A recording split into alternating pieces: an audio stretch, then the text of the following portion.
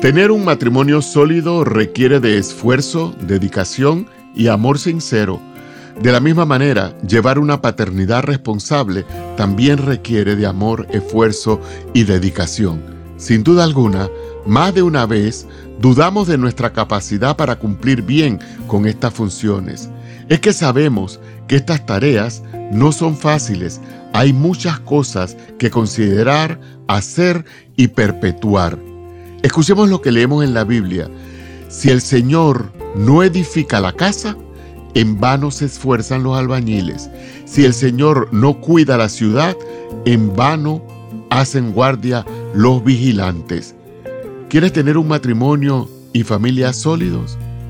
Busca la sabiduría del Señor y permite que sea Él quien guíe y cuide tu hogar. Esto ha sido Un Camino Mejor con sentido latino.